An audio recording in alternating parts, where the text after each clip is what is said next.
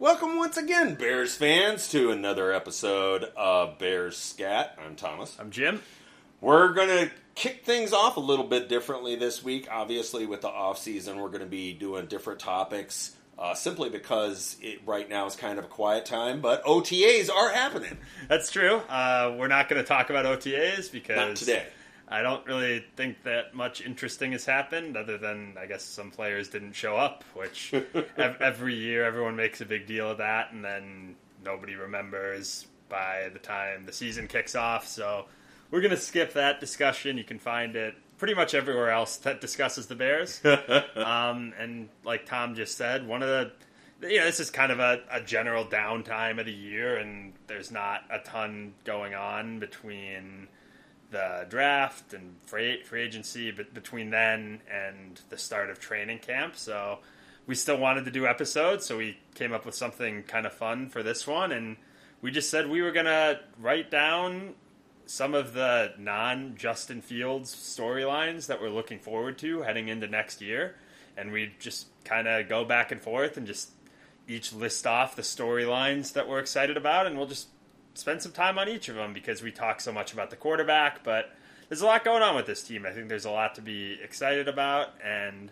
there's a lot of aspects of the Bears that I'm really looking forward to seeing how they play out come August, and then once we get into the season. So I wrote down 5. Tom said he wrote down 2.5. So I'm going to go first, and I think the one that came to my mind immediately is just figuring out which wide receivers or maybe which skill position players are the building blocks here, because there's a pretty crowded wide receiver room, and the Bears have some new running backs, and they've got a couple of tight ends now on the roster. So a lot of skill position players on this roster that you feel varying degrees of good about, but with the exception of DJ Moore, you don't really know which ones are in the long-term plans and which ones are maybe going to be here for another year and then gone. And I think that's a big part of what this season's going to be about, is just seeing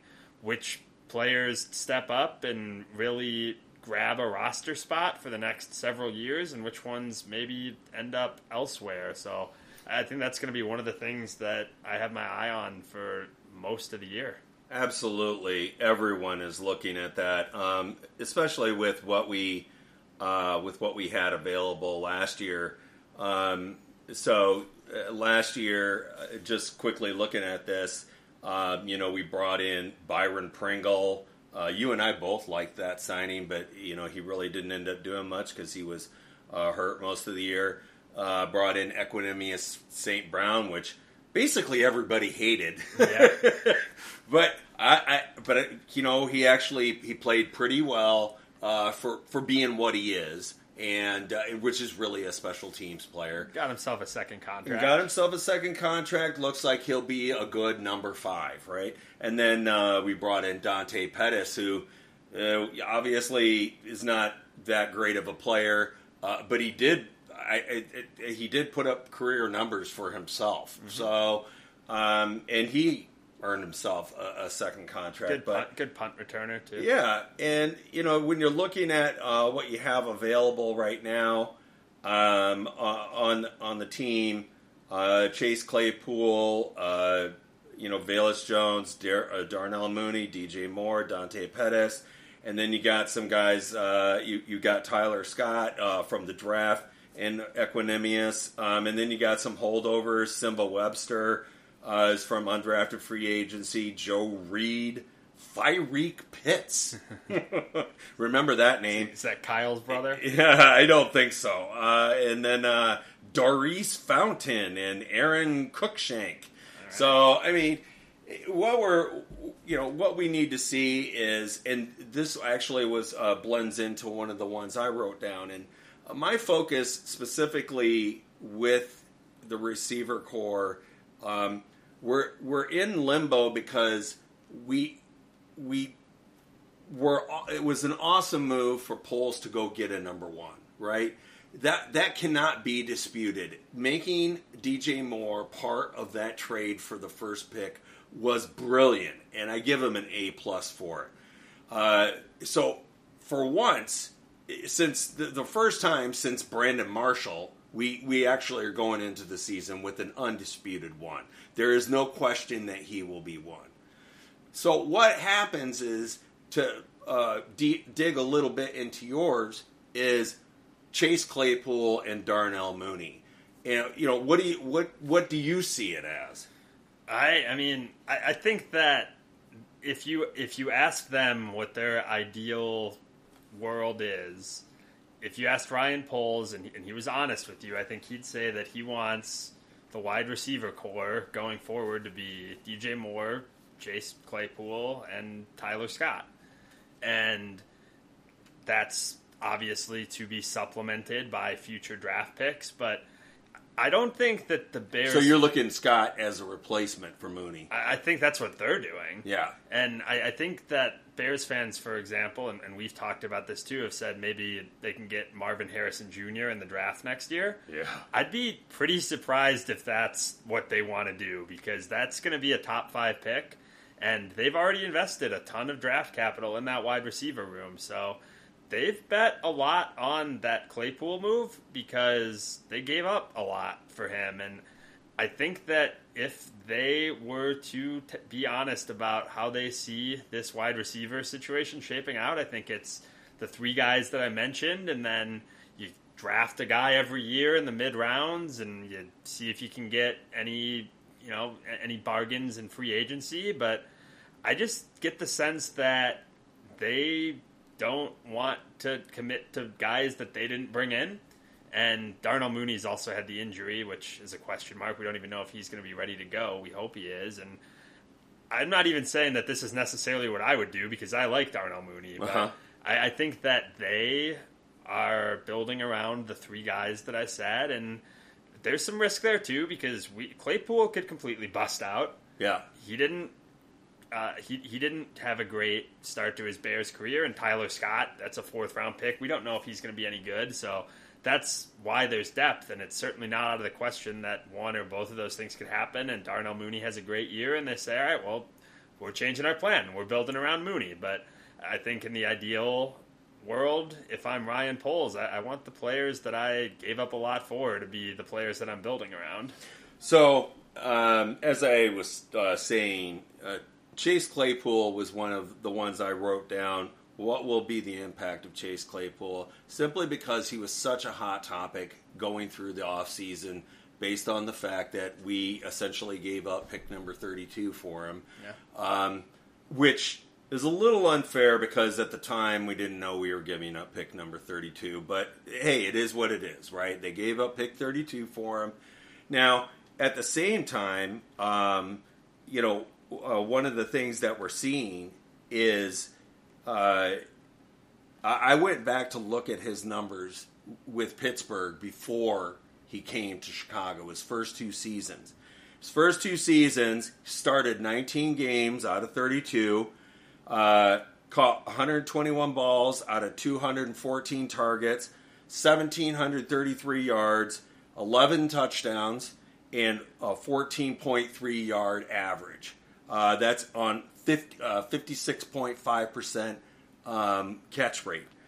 Now, those numbers are pretty solid by any measure.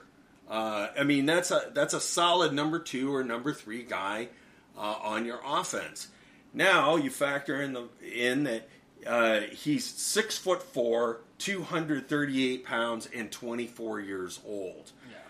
He's going to be entering into his first full year in the offense. He's had half a year to work with his starting quarterback, and so that will be a big factor. Not only his experience last year, but the experience of going through the offseason. Those first 2 seasons, he averaged 61 catches, 867 yards, 6 touchdowns, at 14.3 per. That's pretty good.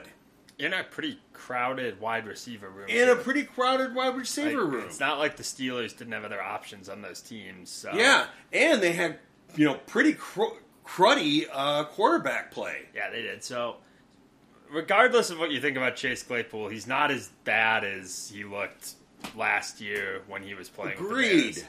And he didn't just forget how to play. Yeah. So I don't know what the deal was with him and why he wasn't more impactful. It might have been that he didn't know the plays. It might have been that he was struggling to fit in a new situation. We don't know, but probably D, all of the above. Yeah, it's put up or shut up time for him, and he's going to be playing for a new contract. So I think he's going to have a big year. I just have a feeling that this is a super talented guy that's motivated. This has to be his all-time high motivation, right? Because go earn that big contract. And I just think that there's enough talent there that if it doesn't come through this year, it's never going to come through. So what impact will he have? It remains to be seen. But I think that the Bears are going to try to maximize this year from him because they gave up a lot for him and because he's a really talented player. And if that doesn't materialize, then that's just a waste in every regard. Yeah, and, I think that what we see, if trying to look through Getsy's eyes, how I would see it is DJ Moore is your primary. You need somebody to pull coverage off of him, and that's going to be one of Claypool's things, is which guy does the coverage focus on? They're both deep ball factor guys. Yep. They both can go up and fight for the ball. And so, where do we see that? And they need Claypool to be that 1A, right? Not number 2, 1A. So, because that way you can still maintain focus on Moore as your primary, but you do have a plus right there. And then when it goes from there, that's when you can look at your Tyler Scott or Darnell Mooney or even the JJ. Yeah, there's a lot of speed in that room too, especially when you start talking about Scott and Mooney. Their biggest attributes are their speed. So yeah, if Claypool serious speed, that's their thing, is that they're really fast. And so if Claypool and Moore both have it going and they're drawing serious attention from the defense, someone's got to be open somewhere. And when you've got other guys that are insanely fast and that can get down the field, then someone's got to be open somewhere when you've got that much talent in your receiver room. So that's why. And with Velas, the one thing that he did show last year was his on-the-field speed. Yeah, for sure. And so that's another guy that we've barely mentioned so far, but it's certainly in play that he is a building block still. Right. It's also in play that maybe he gets cut this year. Maybe he does. But I think that the hope would be that he figured out some things in the offseason and that he's an impact player on this offense this year. Maybe not to the degree of Moore or hopefully Claypool or Mooney, but that's somebody that you can look to as depth for future years because there's no way he's as bad as what we saw last year either. Agreed. It's kind of the same thing as Claypool. Like, you don't draft a guy in the third round if he's that awful. Yeah. Yeah, and he might. Okay, it's not a might. He was a reach. Yeah. At that particular spot, he was a reach. But this guy wasn't a no one. He won SEC Special Teams Player of the Year. Winning anything Player of the Year in the SEC is a hard thing to do. Yeah, it's a big deal. So it's a lot of options there, and I think that it's just going to be a fun competition to watch. And I hope Darnell Mooney's healthy. I hope he comes out and proves me wrong because I think he's a really likable player, and I'd love it if he got a second contract with the Bears because, 5th round pick made good, right? Yeah. That's the success story. It's just that he wasn't a 5th round pick by this regime, so you wonder if that's just going to go against him because that's a thing that I've noticed about Ryan Poles is he seems to like his guys. So one thing I do want to add on to that, you were touching on this, and I do want to hear what your take is on it. So I feel like bringing in Robert Tonyan was specifically for red zone threat. Yeah, I love that move. Yeah, so, I mean, I don't see him buddy of the show, Matt, loves to say, yeah, but he blocks well. Well, that he definitely does not seem like he was brought in for blocking. He was brought in to catch the ball, and he was brought in specifically to make plays in the end zone. I agree. I mean, I think Kmet's the blocking tight end. I do too. He's a really good blocker, and a lot of good offenses have both, right? I mean, go and watch a Chiefs game or the old Saints games with Jimmy Graham. Those are basically wide receivers playing tight end, and that's fine. That's a position in the modern NFL. Yeah. But I agree, that's what Tunyon was brought in to do. Now, he's not as talented as those guys, but he could catch a lot of passes for this team, and like you said, he could catch a lot of touchdowns because he's a big body, and he's proven that he can be a productive receiver. And he had one great year in Green Bay. He was decent last year, but the Green Bay offense broke last year. Yeah. So we don't know how much of his lower he was production. a rising star there. He was. Yeah. Certainly a fan favorite. We saw plenty of him against us, so it's certainly nice to have him with us. Yeah, I mean, he caught double-digit touchdowns one year, right? Yeah. I might double-check that, but he caught a lot of touchdowns, I think, 3 years ago, and then 2 years ago he was hurt, and then last year he played every game. It was just the numbers weren't all there, but again, we don't know if that was on him or if that was just a general offensive problem in Green Bay. Yeah, 3 years ago, 11 touchdowns for Robert Tunyon. So. Yeah, I mean, that's awesome. And that's definitely his role. I mean, when you get down into the red zone with this team, there's some serious weapons because Claypool should be able to go up and get it. Moore should be able to. Tunyon, we just talked about as a threat. Cole Kmet is, I think, really showed some improvement last year in the receiving game, and that's not even talking about Justin Fields, who is as dynamic as any athlete you're going to see in the NFL right now. So yeah, this is just 2 years removed, and his numbers that year were sick. He caught 52 of 59 targets for 88% at 11.3 for a tight end. Yeah. That's top of the league right there. And then, like you said, 11 touchdowns. That's just 33 first downs. I mean, and we've talked on the show about the fact that Paul seems to really like guys who are Bears fans. He grew up a Bears fan. Yeah, absolutely, and it's a good call out by you because I think that signing's gone under the radar, but I think could end up being a pretty impactful player on this offense. So that's just back to the point of watching the skill position players develop. And would it surprise me if after this year the Bears are re-signing Robert Tunyon to a long deal? It wouldn't surprise me at all. Right. All right, so I think that's my first one, and sounds like we covered your first one as well with Claypool. Go ahead. You want me to do a second one? Sure. So here's something that I'm excited to watch or evaluate that's not necessarily on the field, but I'm excited to be able to evaluate if this coaching staff is actually legit. Yeah, that was one of the ones I was trying to formulate a question on. Yeah, it was just everything from last year was just such an incomplete. It was. And I think Getsy... Huge question marks at the beginning of the year, at the end of the year. Yeah, exactly. And Getsy, so if we start with him, I think that there's at least some tangible positives and negatives I can talk about. Mm-hmm. Because you did see Fields take a next step when they had that mini bye. Yep. And when they changed up the offense a little bit. So that's a big plus for Getsy. The aforementioned Claypool, with his first game, we noticed that he was able to. We saw our receivers get open a little bit more. Yep. Because Claypool was on the field pulling on defense. Yep. But there's some negatives too. I mean, there were times last year when I thought the play calling got too conservative, or times when the Bears needed 2 yards and a huge play and they handed it off instead of letting Justin Fields make a play. Or there was the situation in Atlanta, I think, where Getsy didn't recognize that his quarterback was injured. Yeah. So there's some good and bad there, but I still think by and large incomplete. And then when you go to Eberflus / Alan Williams, I mean, I've really got nothing.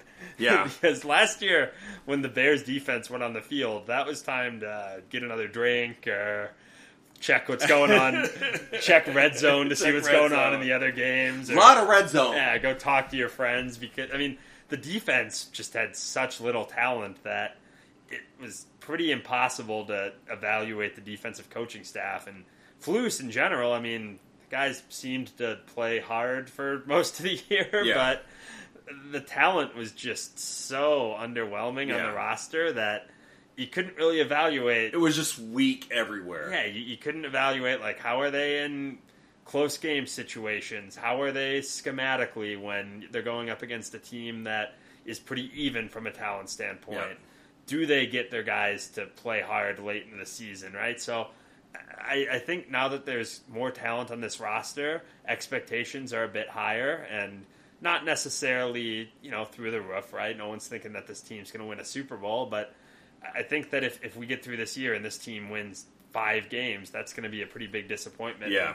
There's going to be a lot more There anger. needs to be significant, noticeable improvement. Yeah, everywhere. And there's enough talent on this roster that you should be able to compete in a lot more games. Right. So I think the coaching is going to show, it's just going to be a much bigger topic of conversation than it was last year. Now, one thing we can look at it as a positive, devoid of talent is the first thing that came to my mind when you started talking about it. Poles wanted to strip the team down to the studs, and that's what he did. Now we're looking at putting some sheetrocking in and some wall outlets. So it's a situation where we've got stuff to add to make it more look like an actual livable house. Yeah, last year was like the bottoming out. Yeah, it really was. And now the rebuild has started. And he wasn't, at the same time, Poles wasn't shy about it. I mean, he just made it perfectly clear. I'm stripping this down, and we're going to start all over. And that's what we're doing. And so far, it's played out pretty well. Now, of course, the big talk has been, at this point, focused around no noticeable improvement at edge rusher. And I'm just not going to touch that for right now. Instead, what I'm looking at is the large infusion that we got on the defensive line at defensive tackle. That you can't ignore that. It could be as many as 5 new guys going there. There's no way that you make that kind of investment. Well, is it possible that they all fail? Sure. Is it likely? I don't think so.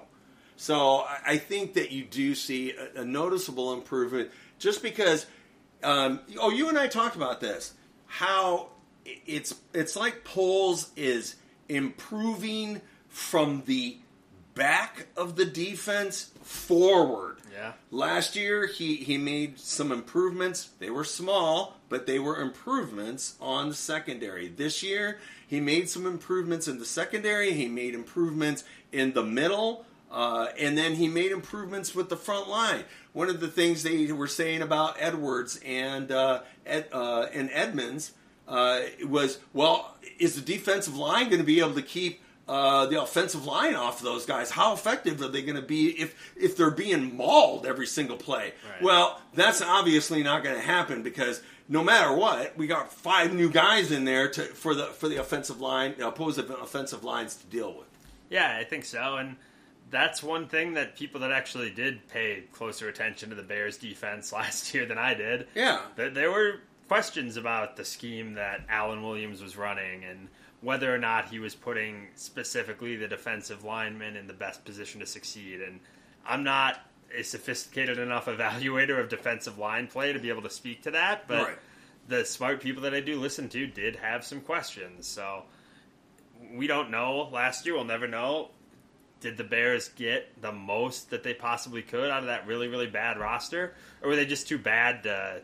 was it so bad that no amount of coaching was going to make a difference? And I think, to your point, they've brought in some higher draft picks on the line. They've brought in some free agents that are not necessarily the top-tier free agents that were out there, but weren't necessarily the bargain basement that we were shopping for last year. Yeah, so I think there is more talent on that line specifically, and then, like you said, the back half of the defense is dramatically improved. So I think that this goes back to the point of now it's time to coach these guys up and say, all right, this isn't a top defense in the league in terms of talent, but it's not at the bottom anymore either. So yeah, and that defensive line, that group, it's interesting to see what kind of competition that's going to generate. Well, and there's young players too. When you talk specifically about Dexter and Pickens, is it realistic that those two are going to come in and be like day one ass kickers on the line?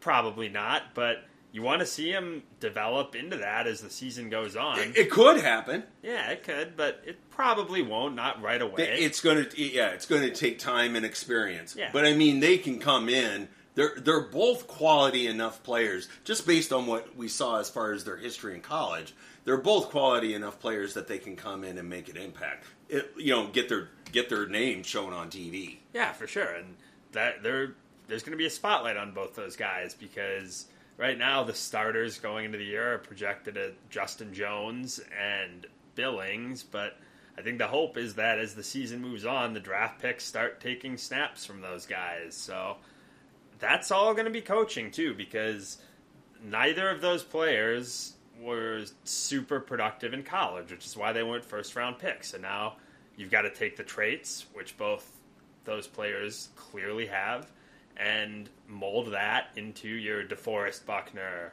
or your Tommy Harris and Tank Johnson, right? Pick whatever 3 technique / 4-3 defense you're trying to model this after, and mold those guys into into what you hope they turn into when you drafted them. So I think that's just coaching, and that's just going to be a huge focus for me this season, is just seeing, all right, now that there's more talent on this roster, what are you doing with it? Like Gervon Dexter, 6'6", 312 pounds, and he's 21. Yeah.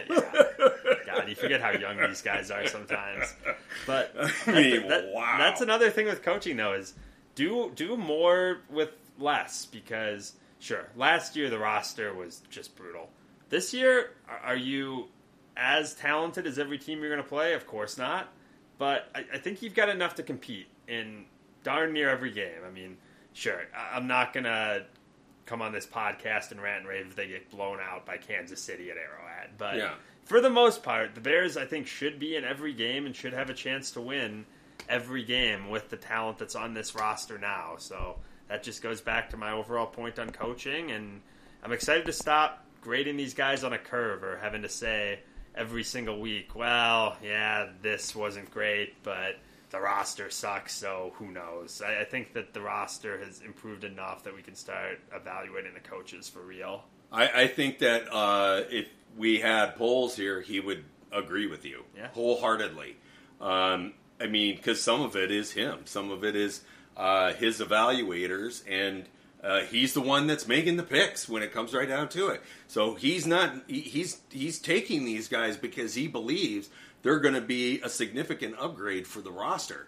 So he has faith in Zach Pickens. He has faith in Gervon Dexter. So those are two guys that he's looking at as, I brought these guys in for long term. I brought them in because I want to see them. I want these as the guys that I'm bringing in as my own talent to develop, because I believe that we build a great organization through the draft. He's said that over and over and over again.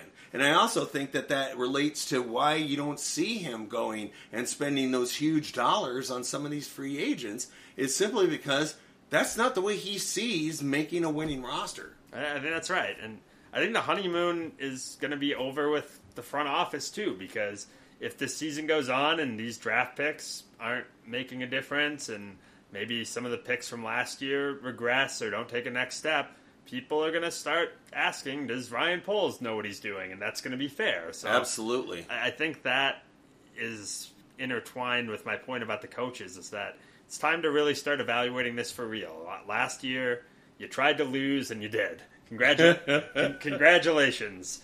But there's been enough draft picks and enough free agency dollars spent that it's going to be time to start evaluating this whole thing for real and whether or not it's going in the right direction. Well, and one of the things, when you and I were watching games last year, we certainly had some criticism for Getsy, Yeah. whether he was brand new or not. There was definitely, like you said, some very questionable calls that he made, but you had to give him a moment. You had to look at it from the other perspective, and that was it was well known by our coaching staff, by our management staff, that he did not call plays before he came to Chicago. He came as he was a quarterbacks coach / passing game coordinator before he got there. Now, so this was a huge step for him as a coach. I mean, that's a big step to suddenly take over a team's entire offense and doing it with scant talent, right? Yes. So scat. It is scat. So, but at the same time, okay, we gave you the benefit of the doubt last year. We let some things slide that really were like, what are you thinking here? What are you seeing?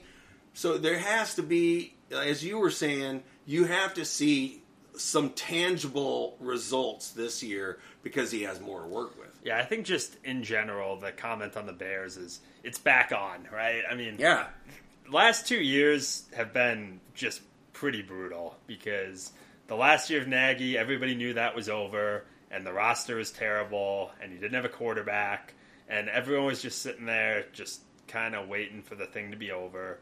And then last year was the bottoming out where it was better that the team lost. So there really haven't been legit expectations on the Bears since really, I would say, the mid part of 2020, which was the COVID year. And even then, by the halfway point of the year, it was kind of clear that it wasn't going anywhere. Yeah. So I think expectations are high right now, and I think people expect a lot from this team, and I think every play, it's going to be back to where every single play is being micromanaged by the fans, and that's good. That means you got a team that people are excited about, and that's big boy market football. So excited to get back to that. All right, so next storyline. Do you want to do one? Sure. So mine was how will the offensive line affect sack totals? Sack totals were a big buzz this year. Not just in Chicago, national media level. When people were talking about Justin Fields, it's one of the things. It was a big knock on him. He had second most sacks any quarterback in the NFL, and But one of the things that also didn't get talked a lot about was he also had one of the longest times that he held onto the ball simply because he was able to, with his feet, was able to elongate plays, right? Which, while they're busy criticizing him for that, they've lauded number 12 in Green Bay for that exact skill for years. So I think we're going to see more in the middle. I don't think that sack totals are going to go down significantly. I think they will be reduced, but I don't think that they're going to drop by a whole lot simply because of the way he plays. Now, I do think that the offensive line is going to be better. I think it's just through cohesiveness it's going to be better. I think that we're going into this off season with a clearer picture of who's going to play each spot. Now, one of the things I wanted to hear from you was there seems to be this big debate about the Bears didn't really hit the mark with Darnell because they went with a right tackle rather than going with a left tackle. And I think that maybe too much significance is being put into that. Well, yeah. So two things. Like, number one, we don't know that for sure. Right. It's possible he could come in and win the left tackle job. It's very possible. But number two, I think the more likely answer is that they think they've got a left tackle. So this actually lines up nicely with the third storyline I wrote, because I just wrote the offensive tackles. Yeah. Because all my life I've wanted the Bears to have just a badass offensive tackle. And I think every Bears fans wanted that. It's been a revolving door, and there's been some that have been decent, and Yeah. there's been some that have been good, and there's been some that have been very much not good. Yeah. So I think the fact that they've spent a top 10 pick on Darnell Wright, and they really like Braxton Jones by everything that they've said publicly. And also there's a lot of people around the Bears that speak very highly of Braxton Jones. I've seen Greg Gabriel arguing on Twitter with people all offseason saying that, no, the Bears have somebody that's going to be a very good left tackle, and his name is Braxton Jones. So take Greg Gabriel's word for whatever it's worth. Yeah. He was here a long time and didn't find a great left tackle, but hey, that's somebody that was in the NFL a long time. So there are NFL people that think very highly of the left tackle being Braxton Jones, and Darnell Wright. Sure, can you say you don't want to take a right tackle in the top 10? Yeah, you can say that, but it was such a weakness, and it is still a very important position because of what you said. The quarterback holds the ball for a long time and wants to make plays with his feet, so you've got to be able to hold the edge on both sides of that line. And Absolutely. I am really excited to watch these two kids this year because Wright, I think, should make an impact pretty much from day one. I don't think he's going to come in and be Lane Johnson necessarily, but I expect him to play at a high level and then to continue to develop, and he'll have his rookie mistakes too, but I expect him to be a fairly plug-and-play guy. And Jones, it is the same thing with the coaching staff. It's kind of the excuses are gone. We spent all last year saying he's done well for where he was picked. Now it's going to be, is he playing well? Yeah. Yes or no? And I think that having... Yeah, being well, he was a 5th-round pick. That's not going to be... That asterisk is gone. Exactly. He's had a full year of snaps, and he's had a whole offseason to get stronger, and I expect that the plan is that for him to come in and be a representative NFL left tackle. So I think that's obviously the important spots on the line. And I guess to answer your question, finally, no, I don't agree that it was a bad pick to go tackle in the top 10. That just doesn't make sense to me. And I think it's a position that if Wright is good and if Jones is good, then the Bears have their offensive tackles for a decade, and that's huge. Yeah, I mean, I just think that people are getting a little bit semantic there. Do you want to draft a stud left tackle in the top 10? Of course you do. Everybody wants to do that. They get drafted number 1 overall. But the thing is that you have to be in position to do that. We weren't. We were at pick 9, and so that wasn't going to happen. They had one of the things that everybody talked about before the draft was that there was a good chance that the Bears were going to start the run on the top offensive lineman. That didn't happen either. Paris Johnson ended up going way higher than most people had him selected at. And, polls went, and polls, from everything that I read, Darnell was a serious contender to be picked. Period. Yeah, it's his guy. Yeah, it was his guy. They put him. There was extensive talk from Wright, from his coach, about the workout that they put him through. The way I understand it is that the coach at Tennessee was like, I've never seen anything like that before. They put serious time and effort into him, and so, yeah, that's who they wanted. They didn't want Skoronski. They didn't want Paris. They wanted Darnell, and that's who they took. And they expect him to make the kind of impact that you get when you draft a left tackle.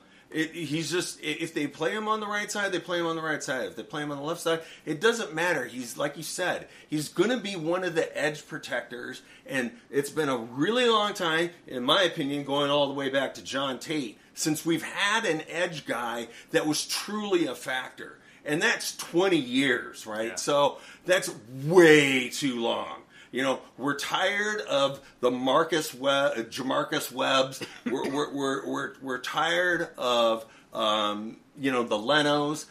Those guys were the asterisk guys, right? They played well for where they were drafted, but this is a guy that Poles, I am sure, would step up and say, no, we're expecting him to be a top player right from the get-go, right from snap one. Yeah, I hope so. I hope that they have high expectations for both tackles because they have spoken highly of both, and in the case of Jones, he has a lot of experience already. I mean, he played a full season, so you don't get that long in the NFL, and I expect both of them to play well this year.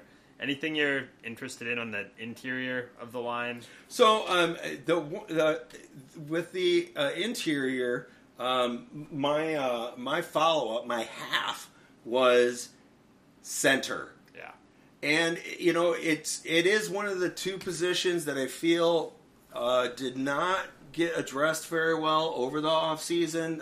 Edge rusher is the other one. Center. Now, I was a fan of the Doug Kramer pick last year. This guy started 42 games, I think, for University of Illinois at center. The only knock on the guy was that he was small. They have him listed 6'2", 300 pounds. I think that weight is a little exaggerated. I think he's more like the 280 range. But he's a 24-year-old guy. He had an injury right from the get-go, so we didn't get to really find out anything about him. He was hurt right away in camp. Yeah, right away. So I don't like the idea of using Cody Whitehair as the center. I think his ability to recognize the opposing defense is good, but he's always had trouble snapping the ball. I mean, there's no way you can brush that over. It's blatant. And he just hasn't played well in general, even the last couple of years. The last couple of years, his play has fallen off a little bit. I don't know if he's been hurt. It's possible that he's gotten healthier over the offseason, but like you said, even when he was playing center at a fairly high level, he had trouble snapping the ball, and it's just not something that you really get excited about. I was really hoping this offseason that they would find the next center that's going to be here for 12. The next Olin. Yeah, the next Olin, the next Jason Kelsey, the guy that you're building your line around for years to come. Or what is his name? Creed Humphrey. Creed Humphrey. I mean, the guy's already one of the best centers in the league. Like, I really wanted them to invest in that position, and they did. Who picked that guy?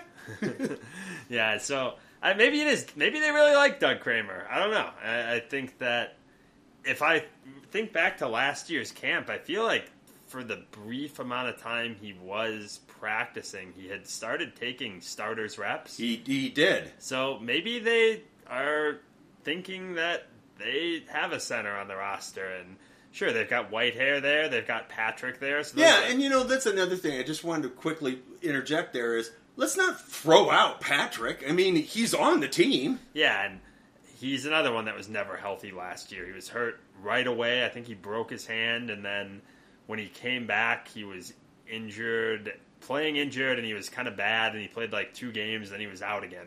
I think he had that ankle thing after that. Yeah, so he was just never healthy. Yeah, so for sure, that was a player that they really liked and that they talked up when they signed, so he's still here for a reason, and I wouldn't necessarily count him out as either the starting center or playing there at some point this year. And that's the thing, too, with all these veterans. It's not like they need to cut any of these players because they've got a ton of cap space still. Right. They could keep Whitehair and Patrick as backups. Easy. If they want to, and if the player agrees to it, I guess. But I don't think... The way I understand it, actually, is Patrick's number is not very bad at all. I mean, the big number, obviously, is Whitehair. Yeah, for sure. And I think with him, this is probably his last year, because I'm pretty sure after this year they can get out of that contract with very little dead cap hit. But if he's willing to and he's around, it's a good veteran presence, and it's somebody that has played offensive line a long time, and he's not like bad. I think you can still throw him out there and feel okay about it. And typically you're going to need more than 5 offensive linemen to get through the year anyway. So I'm interested to see how that shakes out. I agree with your comment on Doug Kramer. I'm excited to see if he is getting similar buzz this year in camp like he was getting last year, because it would sure be nice if one of those offensive linemen they picked at the end of last year's draft turned into something. Right. Okay, so that was the third storyline. Next one that I wrote down, and this is a pretty simple one, but I'm excited for the second year of Jaquan Brisker. Oh, yeah. Beast! Yeah, that's a player that I still think has legit all-pro potential. 100%. And he played well last year. He made some plays. The one that stands out is his game in New England after he got kicked in the rocks by Mac Jones. God. And how was that not called? Yeah, I don't know. But he had that game. He made some other nice plays that stand out on tape. He led the team in sacks, which is the joke everyone likes to make. But there were some rookie mistakes. Yeah, but that doesn't take away from his ability. Yeah, exactly. There were some rookie mistakes too. The big one that stands out was the Jalen Hurts parting of the ocean. And there were a few other times, especially later on in the year, where I just thought Brisker took some really poor angles. But that's to be expected from a rookie, and you hope that he's taken the time this offseason to figure out what went wrong on those plays. And I just think that it's a player that I expect a lot of really big things from this year, and I think could be a really big impact player on the defense. So even though it's a box safety, I'm pretty excited to see what's to come from him this year, because I think it could be a huge part of the defense. Absolutely. Just loved that pick. He was one of maybe my favorite pick from last year.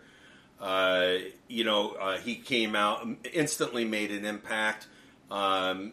He continues to make plays. He just reminds me of Chicago football. When I watched him play last year, I was like, that guy's going to be with us for a while. Yeah. I think you're right. I think what is next for him is get rid of the BS, aim for all pro. Aim for the Pro Bowl. You can be one of the best strongs in the NFL, in the NFC, and he had the immediate effect that I knew he would have on Eddie Jackson. It was not a coincidence. It was plain as day that Jackson played completely different, not having to worry about the box anymore, just like when Amos was there. And this guy is I think he plays like Amos, except he plays bigger and stronger and faster. Yeah, way better player. Way better player. I look for him to be one of the leaders on the team. I would certainly think that you would see a C on him at least a few times during the year. I think that when it comes to the middle of the field, that acquisition, along with Edmonds and Edwards, makes for a core in that center that will be really different than what we have seen the last couple of years. Exactly. Talk about building a culture, and that's a player that I kind of understand looking back now why Ryan Poles picked him where he did, because a lot of people said, why are you picking a safety there? And I think I get it. It's just, like you said, great leader, great football character, also a really good player. Ball hawk. Yeah, really, really good all-around player, and has the potential to be one of the best players at his position in the NFL. So potential to decleat your butt. Oh yeah, you wouldn't want to get hit by him over the middle, I don't think. So I'm just excited to see what happens this year. It would not surprise me at all if he is getting a ton of accolades at the end of this year, especially with some of the improvements around him on the defense, like you just mentioned, adding some more cornerbacks as well to take some of the burden off him. And I just think really big year to come for Jaquan Brisker, and I'm excited to watch that because it's been a bit since we've had a defensive player to really get excited about. Yeah, it really has been. The last one has got to be Mac, right? Yeah. So that's 5 years ago already. Yeah, I mean, Roquan Smith did generate a lot when he first came in. Yeah. Of course, he was a big investment. Number 5 pick overall. That was a big deal. And I think he certainly played well. And he got his big deal, and all the best to him on his travels. But I think that this core is being built by Poles to be something that is around for 3 years, 4 years, 5 years, 6 years, where these players he's bringing in are, like you said, creating that atmosphere, and these are the players that he'll be looking at as, okay, yeah, I hope to see you in my office in 3 seasons. So, because I want your name on the dotted line for that second contract. Absolutely. So yeah, that was the 4th that I wrote down. Did you have any more? So that one, nope. Those are mine.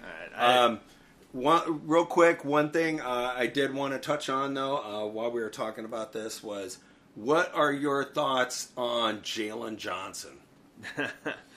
Not being in OTAs or in general? No, I like you. I don't put a lot of stock in the veterans not coming to OTAs right now. They don't have to. They're not pressured by the team to.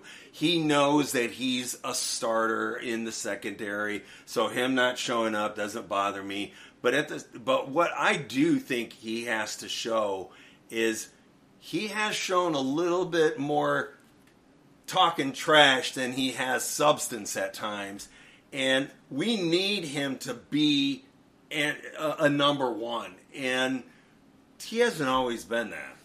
I think he's been pretty good on the field. I agree. There's definitely been some off the field noise with him. Not anything super serious. No. But yeah, I think that. But sometimes I think his mouth has been bigger than his hands. Yeah, a little bit, especially with taking the ball away, and that's a big emphasis with this coaching staff. Is that almost no? What does he have? 1 interception? Not many, but also I think he's near the bottom of the league in targets. Like, players don't throw at him now. Yeah. Is that because he's awesome, or because whoever's been playing on the opposite side of him is so bad that why would you ever throw towards Jalen Johnson? That's an impossible question to answer. And it's probably a factor. Yeah, for sure. But he does cover well. I think, like I said, the fact that he's generally taking away a wide receiver on the other team is good. And we saw him go to battle with A.J. Brown and Stephon Diggs last year. And sorry, not Diggs. He didn't play in the Buffalo game. But A.J. Brown, I thought he equipped himself pretty well. I don't know. I think that he's a player that is certainly in the right for wanting a big contract. And if I were him, I would be expecting a contract extension from the Bears going into this year, because he plays a premium position, and I think he's played well, and I think he played well last year. And if I were him, I'd want my money, because you never know what's going to happen in an NFL game. Right. Anytime you step on the field, it could be the last time you're out there. So here's some quick stats for you. It's always fun to go look at the numbers because we don't always remember what the numbers are. He's played in He's played in 39 games. Started all 39 games. 13 in 2020, 15 in 2021, 11 in 2022. So he hasn't actually played a full season. That's something to note, right? 1 interception in 3 seasons, in 39 games. That's a bit concerning. 2 forced fumbles. That's not as concerning, but still a little bit something to watch. You do expect to see forced fumbles from that position. And he's had 15, then 9, then 7 passes defense. Well, and another player that this regime didn't draft. Another player this regime did not draft. And he doesn't have a ton of leverage, right? Because if he plays great this year and they can't agree to an extension, then the Bears can always franchise tag him. Yep. So, and he's coming off not a very good year. Really? I mean, relatively speaking, right? Because it's like you said, there's a lot of factors there. The guys around him were not very good. The two best guys that were in the secondary, other than him, were both rookies. And the rest of the guys are, doing tile for for Home Depot now. No pass rush at all. No pass rush. I mean, literally, they were back there for 12 seconds. So that was a factor, but only 11 games. Hey, you can be the greatest player in the NFL. If you don't play, it doesn't mean a whole lot. Yeah, and we have yet to see this regime extend a player that they didn't draft. So yeah, we don't know what their philosophy is on that. And this time last year, I think Jalen Johnson, when he did show up to the OTAs, I think they had him like running with the second team or something. Oh, right. Do you remember that? So I don't know if there's any friction with for like a day, right? Yeah, I think so. I think it was a day or two. So like, I don't know if there's been any sort of friction between him and Flus and him and the coaching staff or not. I don't know. It's definitely going to be a situation to monitor this year, especially if the Bears don't agree to an extension with him before the season starts. I think it's certainly a player that I want around. I like Jalen Johnson a lot, and I hope they keep him because I just think that you don't build a football team by letting good players walk out the door when they're in their early to mid-20s. But, I mean, he might also be saying that he wants to get paid like the top corner in the game. I don't know if he is or not. But and yeah, he's not the top corner. Yeah, in the game. I don't think he's going to get he's that. He's not in the top 10. Yeah, without listing him off, I'd probably agree, right? So I am going to be very interested to see how that negotiation plays out. In terms of him missing OTAs, I don't really read a ton into that. It's not like he's learning the defense for the first time. And I always feel bad for these guys, too, a little bit. Like, sometimes, like, they might just have stuff going on. Yeah. So, like you said, it is optional. I don't read into it. If there's noise leading up to the mandatory parts of the offseason that maybe he won't attend, then maybe we're getting to a point where we're talking about, is this a contract negotiation that's resulting in a holdout? But we're not there yet, and we're going to see. And, we also have to, we have to look further at the talent evaluation of him because, I remember his rookie year, 15 passes defensed. He played really well that year, but there was also, it was kind of one of those things where he played like really good against players that weren't real good, and then against some of the more elite receivers, he struggled a bit. And in his second season, he played okay. He played well. I think he's a good cornerback, but I certainly don't think he's an elite corner. I don't know whether he's technically even a 1. We'll have to see how he compares with what is certainly, the best secondary that he's been a part of with the team. Right. So there's a lot of hype around Tyreek. Mm-hmm. I read some stats on Terrell Smith from Minnesota. He's no slouch. So I mean, we'll have to see obviously how they translate into the NFL. But if Johnson wants that one, just like on the receiver side, if he wants that one money, he has to play like a one money. And I don't know whether he's done that yet. Yeah, I don't know. I haven't. I certainly think that he is a.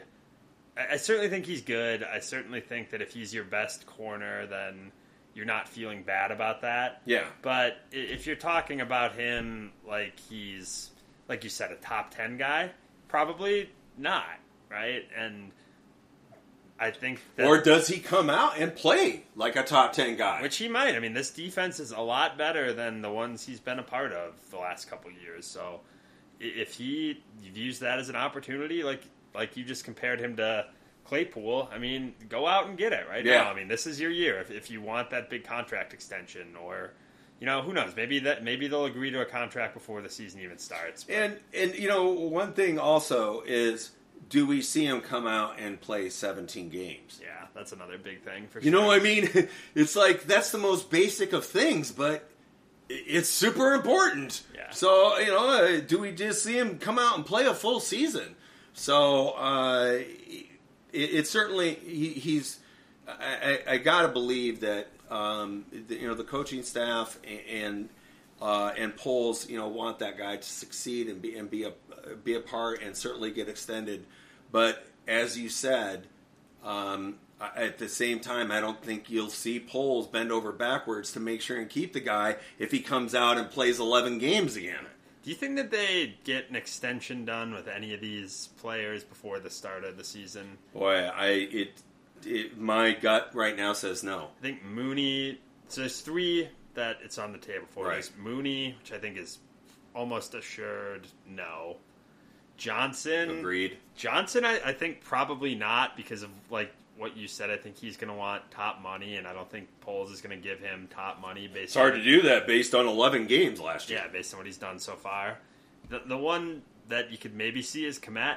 Yeah. That wouldn't surprise me. Komet's arrow, right? If you look at it, arrow, right? Mooney's arrow was down. Johnson's arrow was down. Komet's arrow was up. Right, exactly. So that's the one that wouldn't shock me, but I also don't know that he's going to bend over backwards to sign a tight end whose best attribute is his blocking. So I kind of agree with you. I tend to think probably not, but if there's one that is going to happen, I think it would be Komet. Agreed. Komet was the one that made the most significant impact of the 3 players. Man, durability. Holy smokes, the guy is like a brick. Well, and he's like a brick wall. It might make sense too, because they are definitely still evaluating Fields. Yeah. So and he has a good chemistry with Fields. But if you get through this year and you're not committed to Fields, then it doesn't really make sense to be committed to anybody, really. Yeah. So that might be part of it too, which is that, hey, until we're sold on the quarterback, we're not handing out extensions to anybody, because if this year goes in the tank at quarterback, then as bad as it is to say, you're looking at a whole rebuild again. So. Yeah, and we both believe that that's not going to happen. I don't believe it's going to happen at all.